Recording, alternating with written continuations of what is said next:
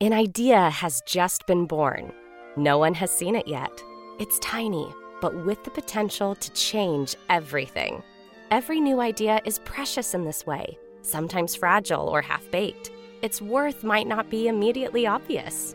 To survive, we must protect their little sparks. There it goes. Good luck, little guy. So many ideas like this are never realized. They could have been so much more than a line in an email or a mumble on a video call. When ideas are explored on Miro, the visual collaboration whiteboard, they're seen by the whole team in real time. Thoughts come to life and grow through team collaboration. Miro is a space where all ideas are taken seriously, and seriously good ideas come together in unexpected ways. Join over 30 million people collaborating at Miro.com. Miro.com. Hello, my name is Karina, and in this podcast, Break Fear, Find Freedom, I have conversations with people just like you who have broken their fear and found their freedom, whatever that may be. And shows you how to do the same. So sit back, relax, grab your coffee or your running shoes, whatever makes you happy, and let the fun begin. Oh, by the way, come take my hand and let's go. The door's opening now. Hello, everybody. What about extortion? What does that word mean to you? What does it make you feel like when you hear that word? And what have you ever felt like you extorted yourself on some level? Or were you ever extorted at any time in your life? I know it's like such a weird word and it has so many connotations. For me, I think about all sorts of mafia kind of things or scary things or people getting abducted and people like bribery and corruption. So that is the topic of our beautiful segment today. And of course, this is Karina, the Break Fear podcast. And of course, with my awesome guest, Dino Miliotis. Hello, Karina. Let the games begin. Hello, Dino. How are you today? I'm doing good. How about you? So the subject, great. extortion. Perfect. So what does it mean to you, Dino? Wow. You know what? I think this is a cool subject, and I'm going to tell you why. Because you're right. People think right away, extortion, right? It's a bad thing. It's illegal. It happens to you. The mafia connotation, mob ties and crime and all that stuff. And yeah, that is, of course, extortion. But this is such a cool subject because extortion means a lot of other things too that we don't really realize. I mean, we may call it something else, but it truly is or feels like extortion. And I just want to tell you, like the first podcast that we did, Break Fear, right? Yes. Shows you what a slow learner I am. I'm just like, okay, break fear. That probably means like I was in rehab, I wrote a book, and look at me, I'm not afraid anymore. That's it. That's the show. But then somehow we managed to talk about things that stem from fear. Yes. And I don't know how many episodes this is, 14, 13. I stopped counting. Yes. But all enjoyable, but all truly different subject matters. And so, your subject, your title, Break Fear, Find Freedom, is really powerful. And it encompasses a lot more than what I think people realize, right? Yes. So, I'm back. So I'm very, very excited about that and new digs, new surrounding. But I still do these deep dives. And it's really funny because you're bringing up a subject that somehow kind of reminds me of when I was at the very awkward age of 13 years old. Okay. Well, my brother, okay. No, believe it or not, I was 13 once. Wow. So my brother and I have a 3-year difference, and it was never noticeable as much as when I was 13, right? Because he just turned 16 He got his driver's license. Yes. He's ready to drive. And I remember this clearly, where my dad and I would always be the ones that would go and buy a vehicle. And my dad was going to give his vehicle to my brother to start driving, and he was going to buy a new one.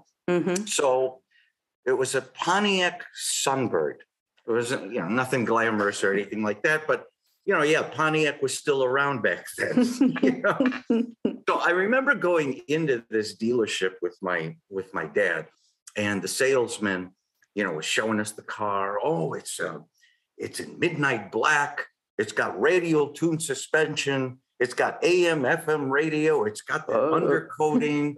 And it reminded me of the movie Fargo, where the guy's like pushing that True Coat. Now you got to have that True Coat on the car, like that. Mm-hmm. All these features and benefits, which honestly are meaningless. And my dad's like, $4,000 out the door with taxes and everything. Oh, I can't do that. Oh, And I, at 13, got caught up in the moment.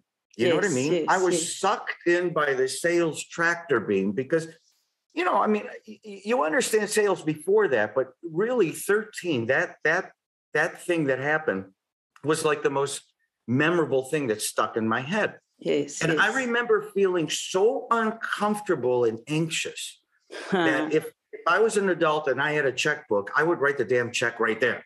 But no, my dad, no.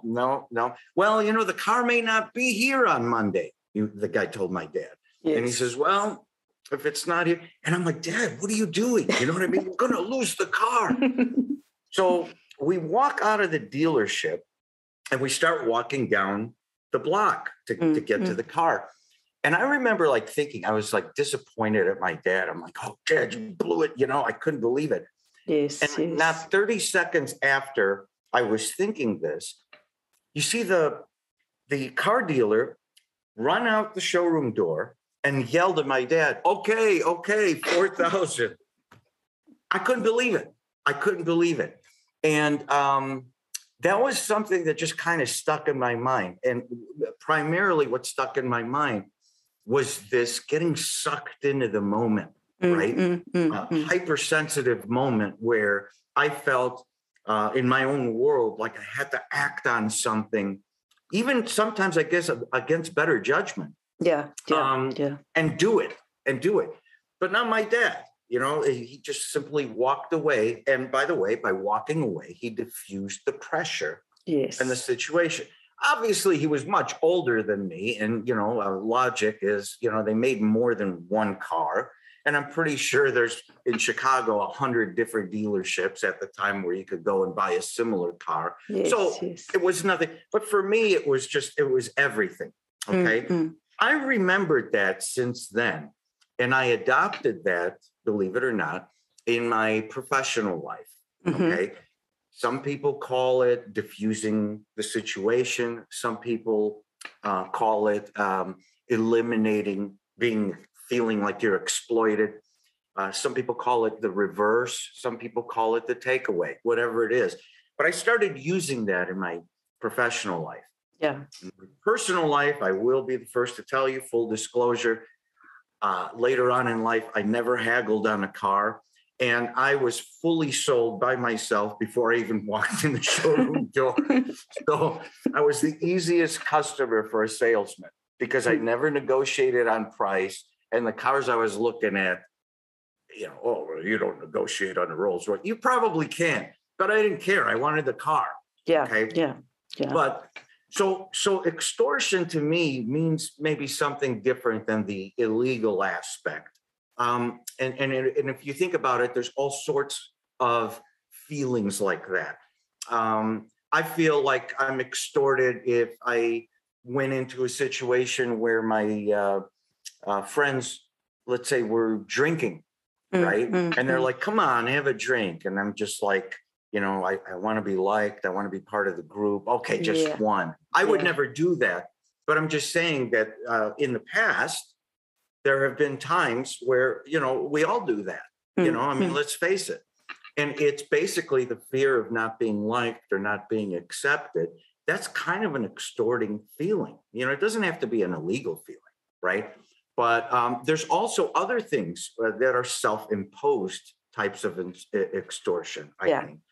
And it's really easy, right? Okay, so we're not talking about breaking the law per se, right? So it's not a technically illegal act of extortion.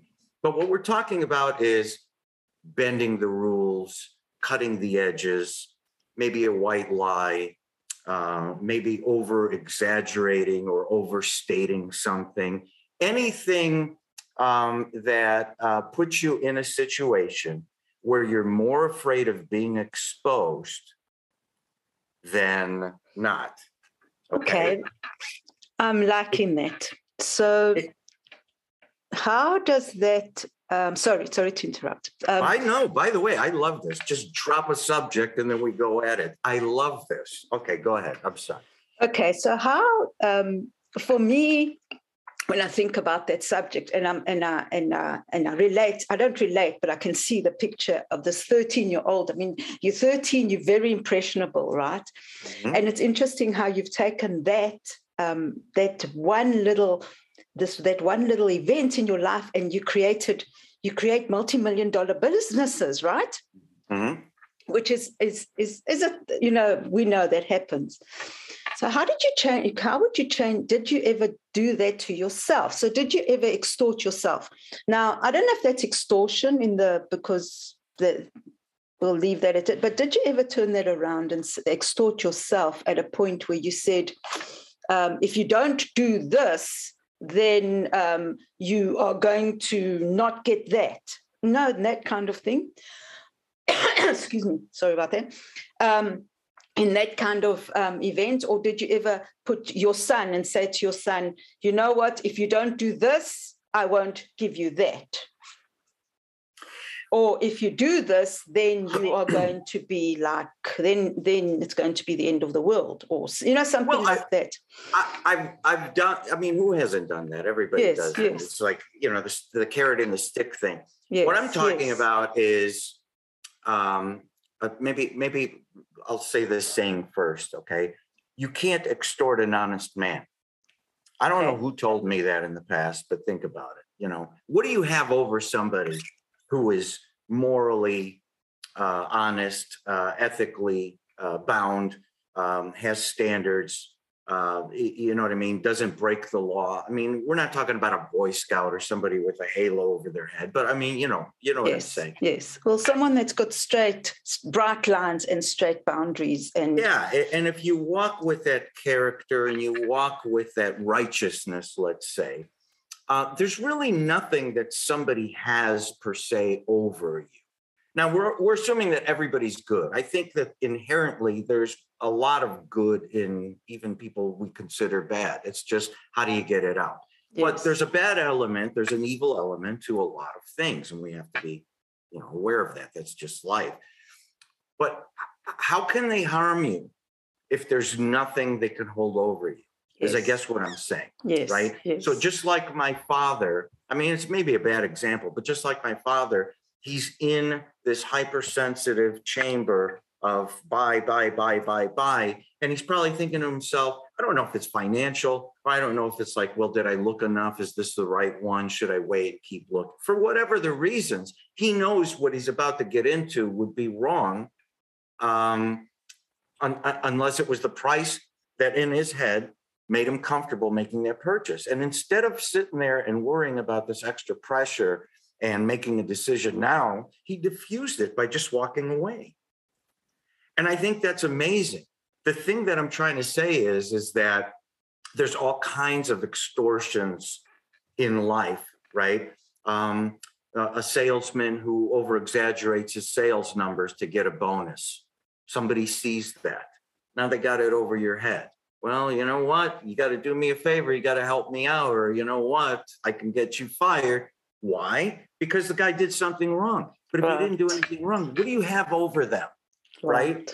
We put ourselves in situations where we extort ourselves, if you really think about it. If your moral compass is straight and you don't break the rules, you could find loopholes, you can bend, but never break. Okay. Yeah. And you're walking the walk and you're being righteous and you're trying to do more good than harm. What would somebody possibly have over you that would consume people and make them miserable? Like last week, we talked about my cousin in a business where, he was consumed by his employees' issues. This is another type of consumption. You're consumed with being exposed. You worry about things constantly. Do you know how much work that takes? Yes. Do you know how much energy that exhausts? Exactly. That energy that you could be doing other things with. And so I find that there's fear in that when the fear of being exposed. It could be this. It could be, I'm one persona, on this podcast. And then when I leave, you don't want to see the other side, but somebody takes a picture of me and I'm drinking a bottle of wine or something. They got something over me. This could ruin my career. This would ruin my image. Image too. You can be extorted by your own image. You create this persona that you want everybody to believe and like and accept. Yeah. But you're off camera when the lights turn off. You're nothing like that person. I call it extortion because it feels like extortion to me. You see, it's probably not the right word. But...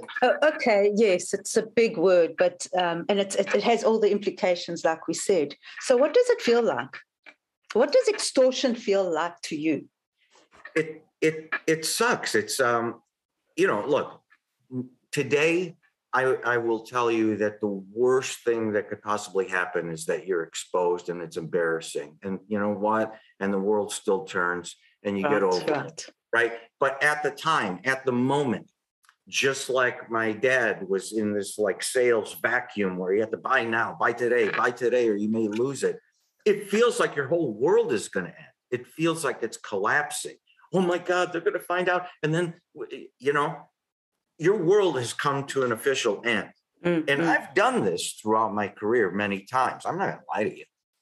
And I think a lot of people, if they reflect, may have been put in similar situations, self-imposed situations. But, it's just one of those things where you have to find a way to diffuse it. So in the case you were talking about, I either fess up and say the truth, or I walk away, or I right my wrong, and then, there's got to be a way to let go of that pressure, because it will consume you. I remember many, many sleepless nights where I was just so worried. I was just so worried about, I'll give you another example. It probably doesn't fit, but what the hell, we'll do it anyway. Okay, so. Before, in the very beginning of my payroll career, I started out as a broker. And just not to overcomplicate things, what I would do is I would form relationships with small to mid-sized companies who had, let's say, 50 to 1,000 employees. And I would talk them into having their employee payroll outsourced to one of these payroll companies like Paychex or ADP when it was around, more common today than not. And I would forge relationships with these payroll companies so that if I brought them these clients for servicing, they would pay me a commission. And I struck such great relationships with these companies that they would pay me a lot of commission, okay? Enough for me to enrich myself, but also to include other grassroots brokers who would rather give their business to me to place than do it themselves, because I made more money. Okay. So it was a very cool dynamic, right? And I was like the number one broker in the country, and I was having a lot of fun. Well, one of these payroll companies that was located in Ohio, they switched management. They got bought over. And so the guy that I was used to dealing with, who was paying me this great commission, was no longer there. Okay. And this new person came into charge, and she called me and she says, "Hi, is this Dino Miliotis?" I said, "Yeah, speaking. How can I help you?" "Well, I just wanted to let you know that the person that you were dealing with is no longer here. I represent this corporation, which just bought out this payroll company. And I'm looking at your numbers here, and I honestly think that we're overpaying you on commission." I'm like, "But that's the deal." And they're like, "Well, things are going to change, and they're going to change rapidly." I'm like, "What are you talking about? We don't think we need you anymore because we're servicing the clients. And, thank you very much. I see you've made a lot of money over the years, but it's time for us to just take them over. And why don't you walk away?" Whoa. Okay. Yeah. Okay. Now, let me just throw in, if I didn't have such a great relationship with my clients, and if I didn't price things fairly with them, and if I wasn't straight with them on the relationship, and yeah, I was making commission, I was never embarrassed to say that to my clients, things may have been different, but I was all those things, and that's why they loved me. So she actually, this was in Ohio, this group of clients that I had was in Chicago, where I lived at the time. She took a flight to Chicago for a week, and she wanted to go to every single client that was being serviced, my clients, and basically approach them and say, "Hey, this is what you're paying with Dino, and because this is Dino's commission, and this is what you're going to be paying without Dino. And obviously it's a huge savings." Yes, Now, yes. anybody that wouldn't have this kind of a relationship with their client, they'd be like, "Yeah, less money, perfect." There were 100 clients. Not one of them was swayed. Not one wanted to leave me. They all said, "You know what? Move me to another payroll company. This girl's crazy." Right. And she called me up and she says, "Okay, what do you want?" And I said, "What I wanted is just peace and just to continue getting paid the commission that I'm accustomed to, that I've earned." Yes. But at this point, because of what you did, I'm moving everybody, and I'm moving them all at the same time, which is unheard of. It's just insane. But it was one of many times I did that.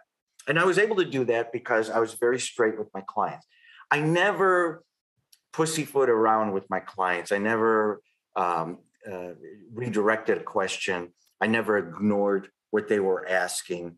And a lot of times I'd be the first one to tell them, "You know what, you should actually be thanking me because you're paying a lot less than you should be. So, don't get all huffy on prices and stuff like that." But they all knew I was making money, but I was also saving them money. And it was a win-win relationship. Yes, and it was one that was built on trust and being direct and forthright.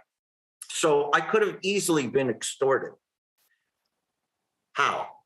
Well, if I wasn't honest and ethical and moral, right, all these guys would be exposed to the truth that I'm making X amount of commission, which could be alarming and catastrophic. I could have lost 100 clients. Yes, which yes. probably represented $1 million in commission for me, right? Mm-hmm. But I didn't lose them. I didn't lose them because that never happened. So that's what I mean. You cannot corrupt an honest man, yes, right? Yes. Imagine, though, if you could. I don't know what I'd do. I wouldn't be sleeping at night. I'd be like, "Oh my God, I'm going to get all these hate calls, and I'm going to be getting blasted left and right, and I'm going to be losing clients, and it's going to be all over the internet." And, so do you see how those things could have rippling and devastating effects to somebody's psyche? Because, yes, of course. And it all starts with your mind. I mean, there's so many more things that I want to concentrate on than what I said to who, when I said it, how I said it, and am I going to get caught? Yes. So that's what I mean about extortion. Okay, so let's just unpack what I'm seeing here. First of all, there's so many lessons in the story. Probably the first one is how you need to develop those relationships. Mm-hmm. And only by relationships do people trust you and like you, and they're going. It's obvious that you are going to get commission because that's how you have to eat and you have to also live, right? So that's an obvious thing. And that's why, not to interrupt you, but how many times have you heard in some kind of showroom setting, the person that's helping you says, "Don't worry, I don't work on commission." You know how, I mean, come on. Really? Then what are you doing here? Why are you following me around everywhere I go? Because you just like doing it? Because you're making commission. Just say it. You know what I mean? Sorry to interrupt. Go ahead. No, but that's so. Oh, that's what the next thing I was going to say. It's about the openness. So you need to be open and say, okay, this is the relationship we're building, and we like each other, right? We like each other. We work really well together, and you listen and you give your client what the client needs. So the client, and also you open and say, okay, you know what? I am earning commission on this. It's obvious. I'm earning X commission, and you know that. But because you're giving them what you do, and you're honest and you're open, and these are just my thoughts, right? And you're honest and you're open, and you're saying, look, this is the way it is, and you holding that client, right? You're holding them and you're giving them everything you want. You're serving them. Yeah. It turns out right, and that's why you can't have someone just coming in and whirlwind like this woman did and try and break that bond. But she had every right to. Yes, it was her company. Of course, but never underestimate the power of a good broker. You know what I mean?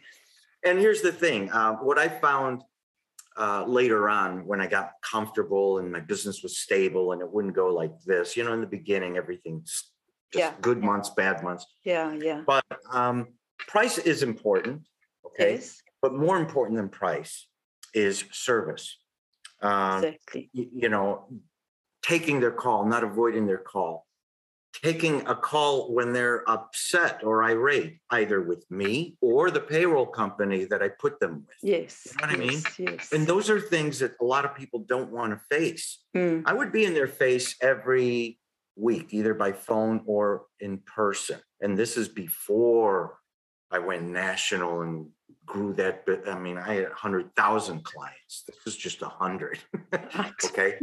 But I managed to do it because I knew that these people needed constant reaffirmation, that there's problems that happen on a daily basis, there's situations, and let's not discount the personal thing. Do you know how many owners would call me just to shoot the breeze and tell me about a bad day or something that went wrong at home? Typically I should be like, this isn't my problem. But it is my problem. I want them happy. I mean, we'd share ideas. I'd bring up something that I think would have made their company better. I mean, I was always above and beyond what I'm typically supposed to do. And it paid off because in my 20-year reign on the payroll industry, the average time a client was with me was 12 to 14 years. Wow. That says a lot, right? Which is unheard of. So let me just put it in perspective. In the payroll business, you make commission every week when employees' payroll runs. Right. So if I have somebody on for 12 to 14 years, it's the most maintenance-free relationship you've ever had. All you got to do is socialize. That's the way I looked at it. Exactly. Right? And if you socialize and you create a great bond and everything, it's literally almost unbreakable. I mean, don't take it for granted. But it really is kind of like pretty stable. And so for that whole reign, I'm making residual commission week after week after week. All I have to do is add on to make more or just keep it the same to make the same. I mean, it's pretty simple. Right. Nobody's going to break that bond. I don't care if you when I was on it, I was on it. I mean, you could go there and take a crowbar and try and pry the relationship I had with my clients. It wouldn't work because I was a friend. I was a broker to them. I was an advisor. I was a counselor. I was all the things all wrapped in one. You just can't find that stuff anymore. So I had these buttons that said, "You've been overserved." and I would give each new client a button. Because I'm like, you know what? You want to talk about service? You're going to be overserved. And I gave him a button. You've been overserved. How's that? Very arrogant. No, but I think that's what you need to do. You need to now we'll go back to the extortion. So if you weren't open and honest with your clients, and you behaved like one way, like you were saying, one way with one client, and then you spoke from one client, you spoke about the other client, and it just becomes messy. Or you lied about your commission, or whatever it was, right? First of all, if you know the old adage that says, if you're a liar, you need to have a very good memory, because you'd never be able to keep track of all that. Then, of course, you'd have the sleepless nights, and then you would have, she could have come in and extorted you, or tried to, I mean, I know we're using a big word for something that's not so dramatic, and she could have just taken. But it was, but Karina, in my world, it was dramatic at the time. You're talking about somebody that wanted to take my $1 million a year commission away from me for no reason other than spite and stinginess. Not understanding that the reason I am the best broker in the country was because I bring in business. So don't bite the hand that feeds you. Exactly. Now, it took bravery to stand up to her. I could have just said, hey, can't we make a deal? How about paying me?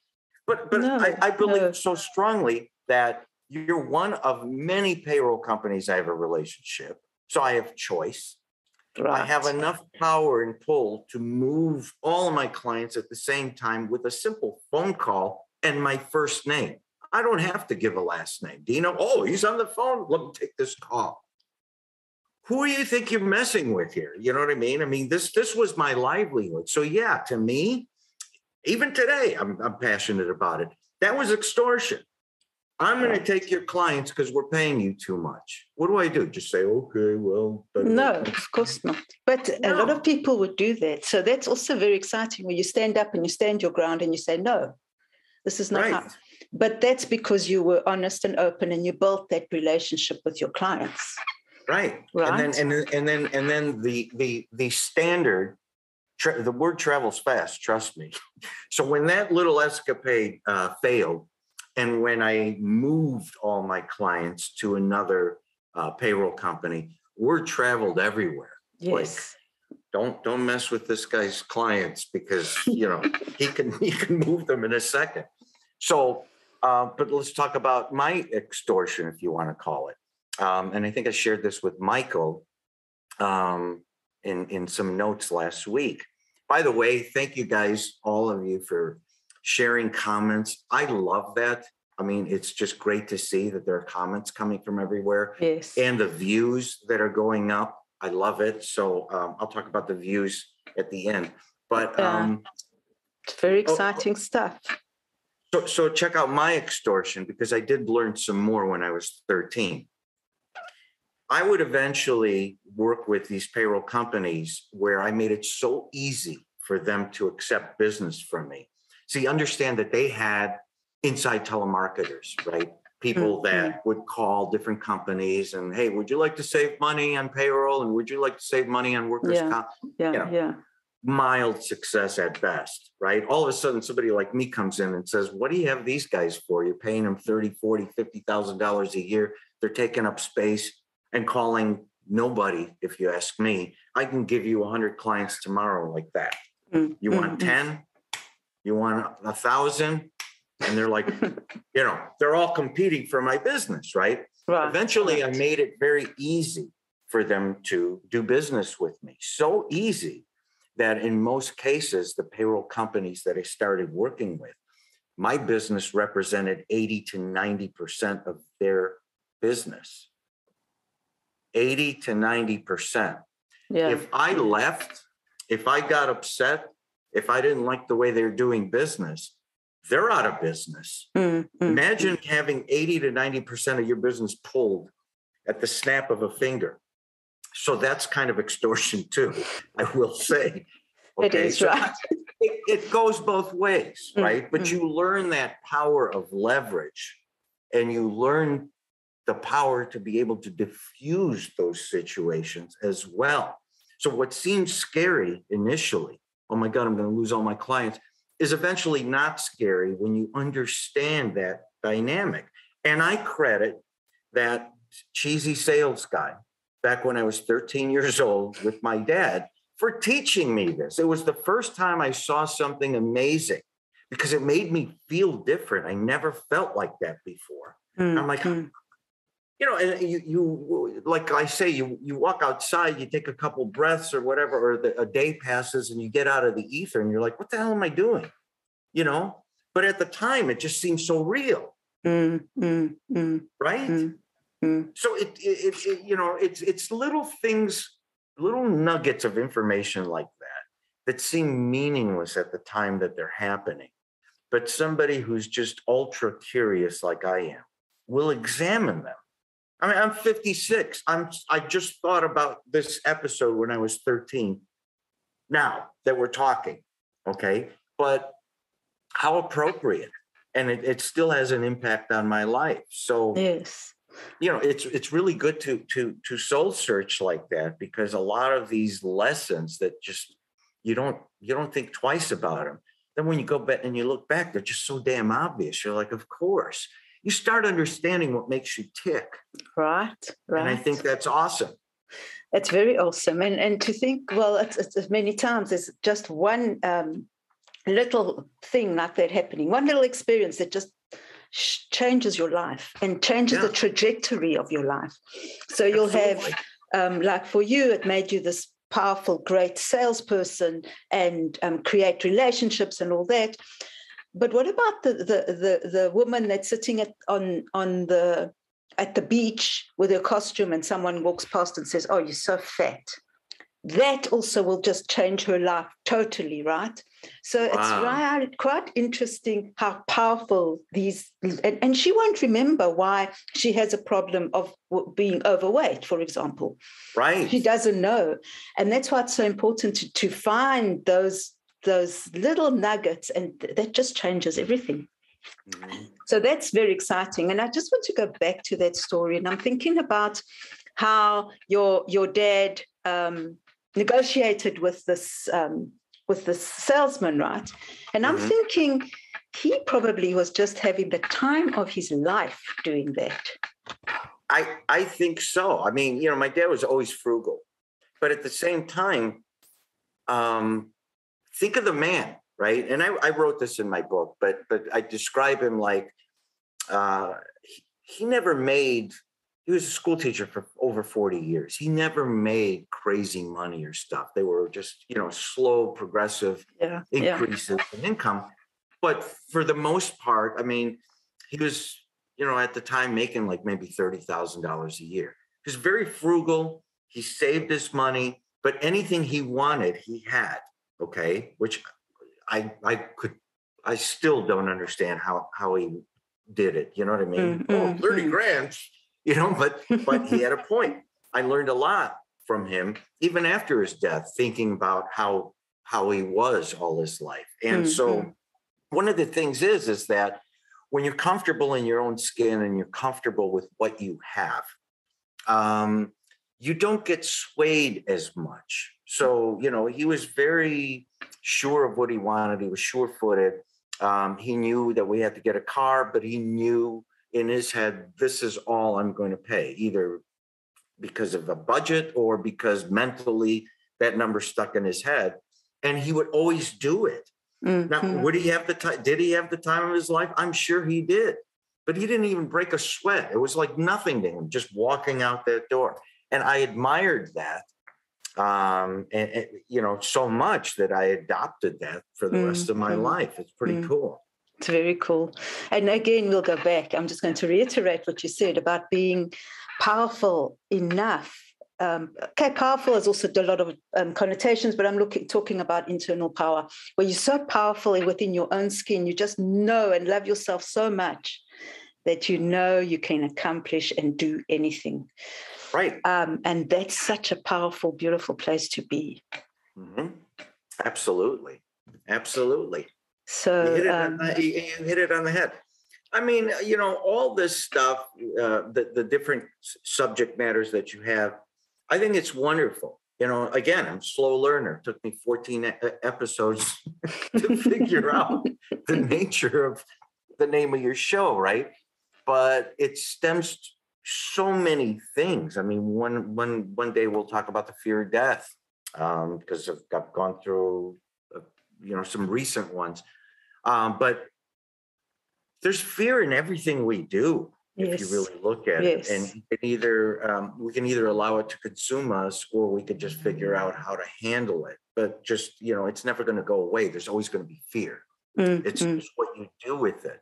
So some people that don't seem afraid, maybe they learn how to deal with it. You know what I mean? So, but some people that aren't that anxious, that won't allow themselves to feel extorted, that won't box themselves in a corner, that don't care so much about what people like. Will I be liked to their detriment? You know what I mean? I mean, there comes a point where it's like, look, I don't care if you don't like me. I mean, I wish you did, but if you don't, that's your choice. But you're not going to ruin my day. Not everybody's supposed to like me. You know what I mean? And that's okay. I don't sit there and say, excuse me, may I ask why you don't like me? No, doesn't matter. Doesn't matter. However, that doesn't work for everybody, because it's funny that I've been doing I'm working on some projects, also doing a lot of internal work as well, and it always comes up about growing up. It's always with, what will the people say if you do this? What will the people say if you do that? And you can relate, right?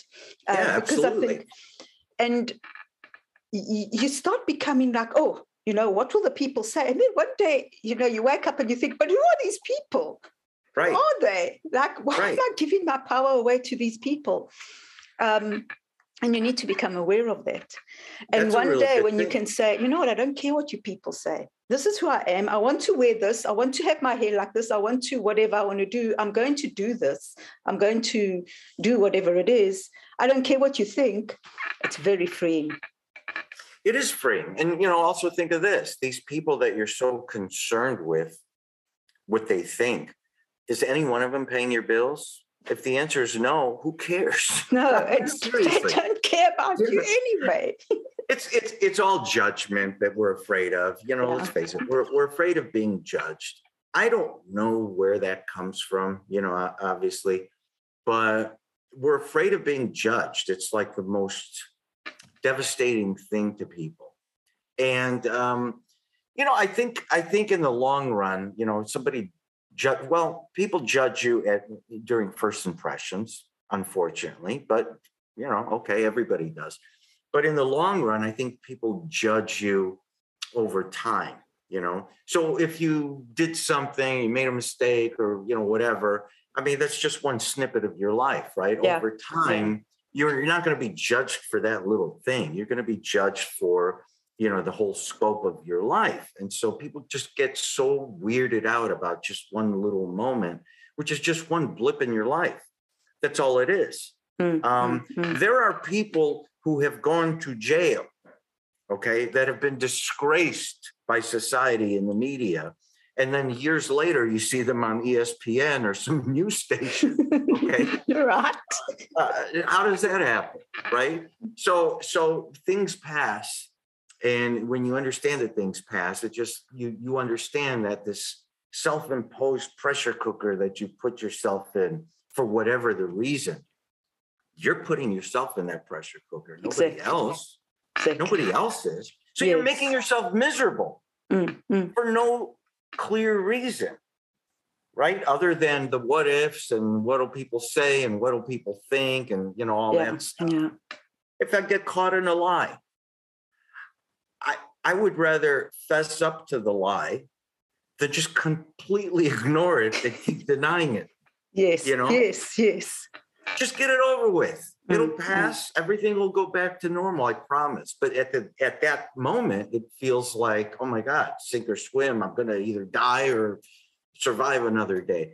And you just carry that stuff with you. It's mental baggage. Yes, and, I've made it a point a long time ago, and it still even affects me sometimes, but I don't want anybody to live in my head rent free, right? If you're going to be in my head, pay some damn rent. Right. Yeah. And that's a beautiful way to end. We can always chat. This hour always goes by so quickly. Oh, this was an hour? See? Okay, so this is good.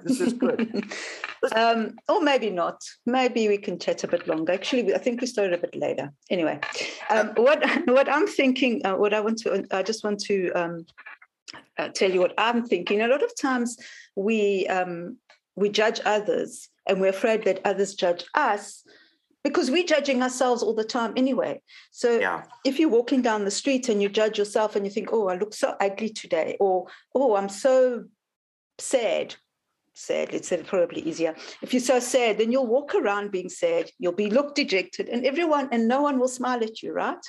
Mm-hmm. And so then you'll think, oh, that person doesn't like me because they're not smiling at me. Yeah, whereas if you go down the street and you're up and excited and you smile at everybody, everyone will smile at you as well, right? Yeah, I mean, it's contagious. Right? And then it's like, whoa, I'm such an awesome person. Meanwhile, it's you that's putting out all the vibes. Always is, always will be. But listen, this is what I wanted to do, is I wanted to look at all the viewers, everybody watching, everybody who's watched the last episode. Thank you very much. What it tells me with the extra participation and the comments, which I love, by the way, you have no idea, but it means like I'm touching somebody. And so that for me personally is important, but the viewership has gone up. Right. And I love that. It means that our interactions are authentic, they're sincere, and they are connecting with people who are starting to trust us and the message. And I think that's really cool. So anybody who's viewing this, let's just try this, because actually I'm very curious too, because this is a new medium for me. But share it with one person. Everybody watching. So we have almost 100 views for the prior episode. If 100 people just shared it with one other person, that means that we go to 200, and so on and so on. I just want to see if we could do it. I mean, little hurdles that, are always going to be part of me.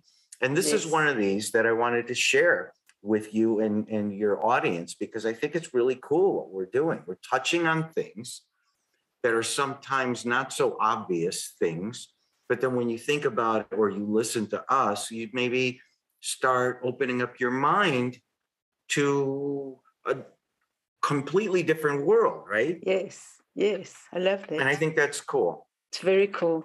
So yes, please like, share, subscribe, and share it with everybody. This is really awesome stuff. And remember, we've still got Dino walking around. We've got our little Dino walking around. I saw it last week. That was cool, awesome. Right? Isn't it cool? Yeah, it is. Please tell us where he is. And we've got some super, super exciting surprises for you. So look for him. He's really, really cute.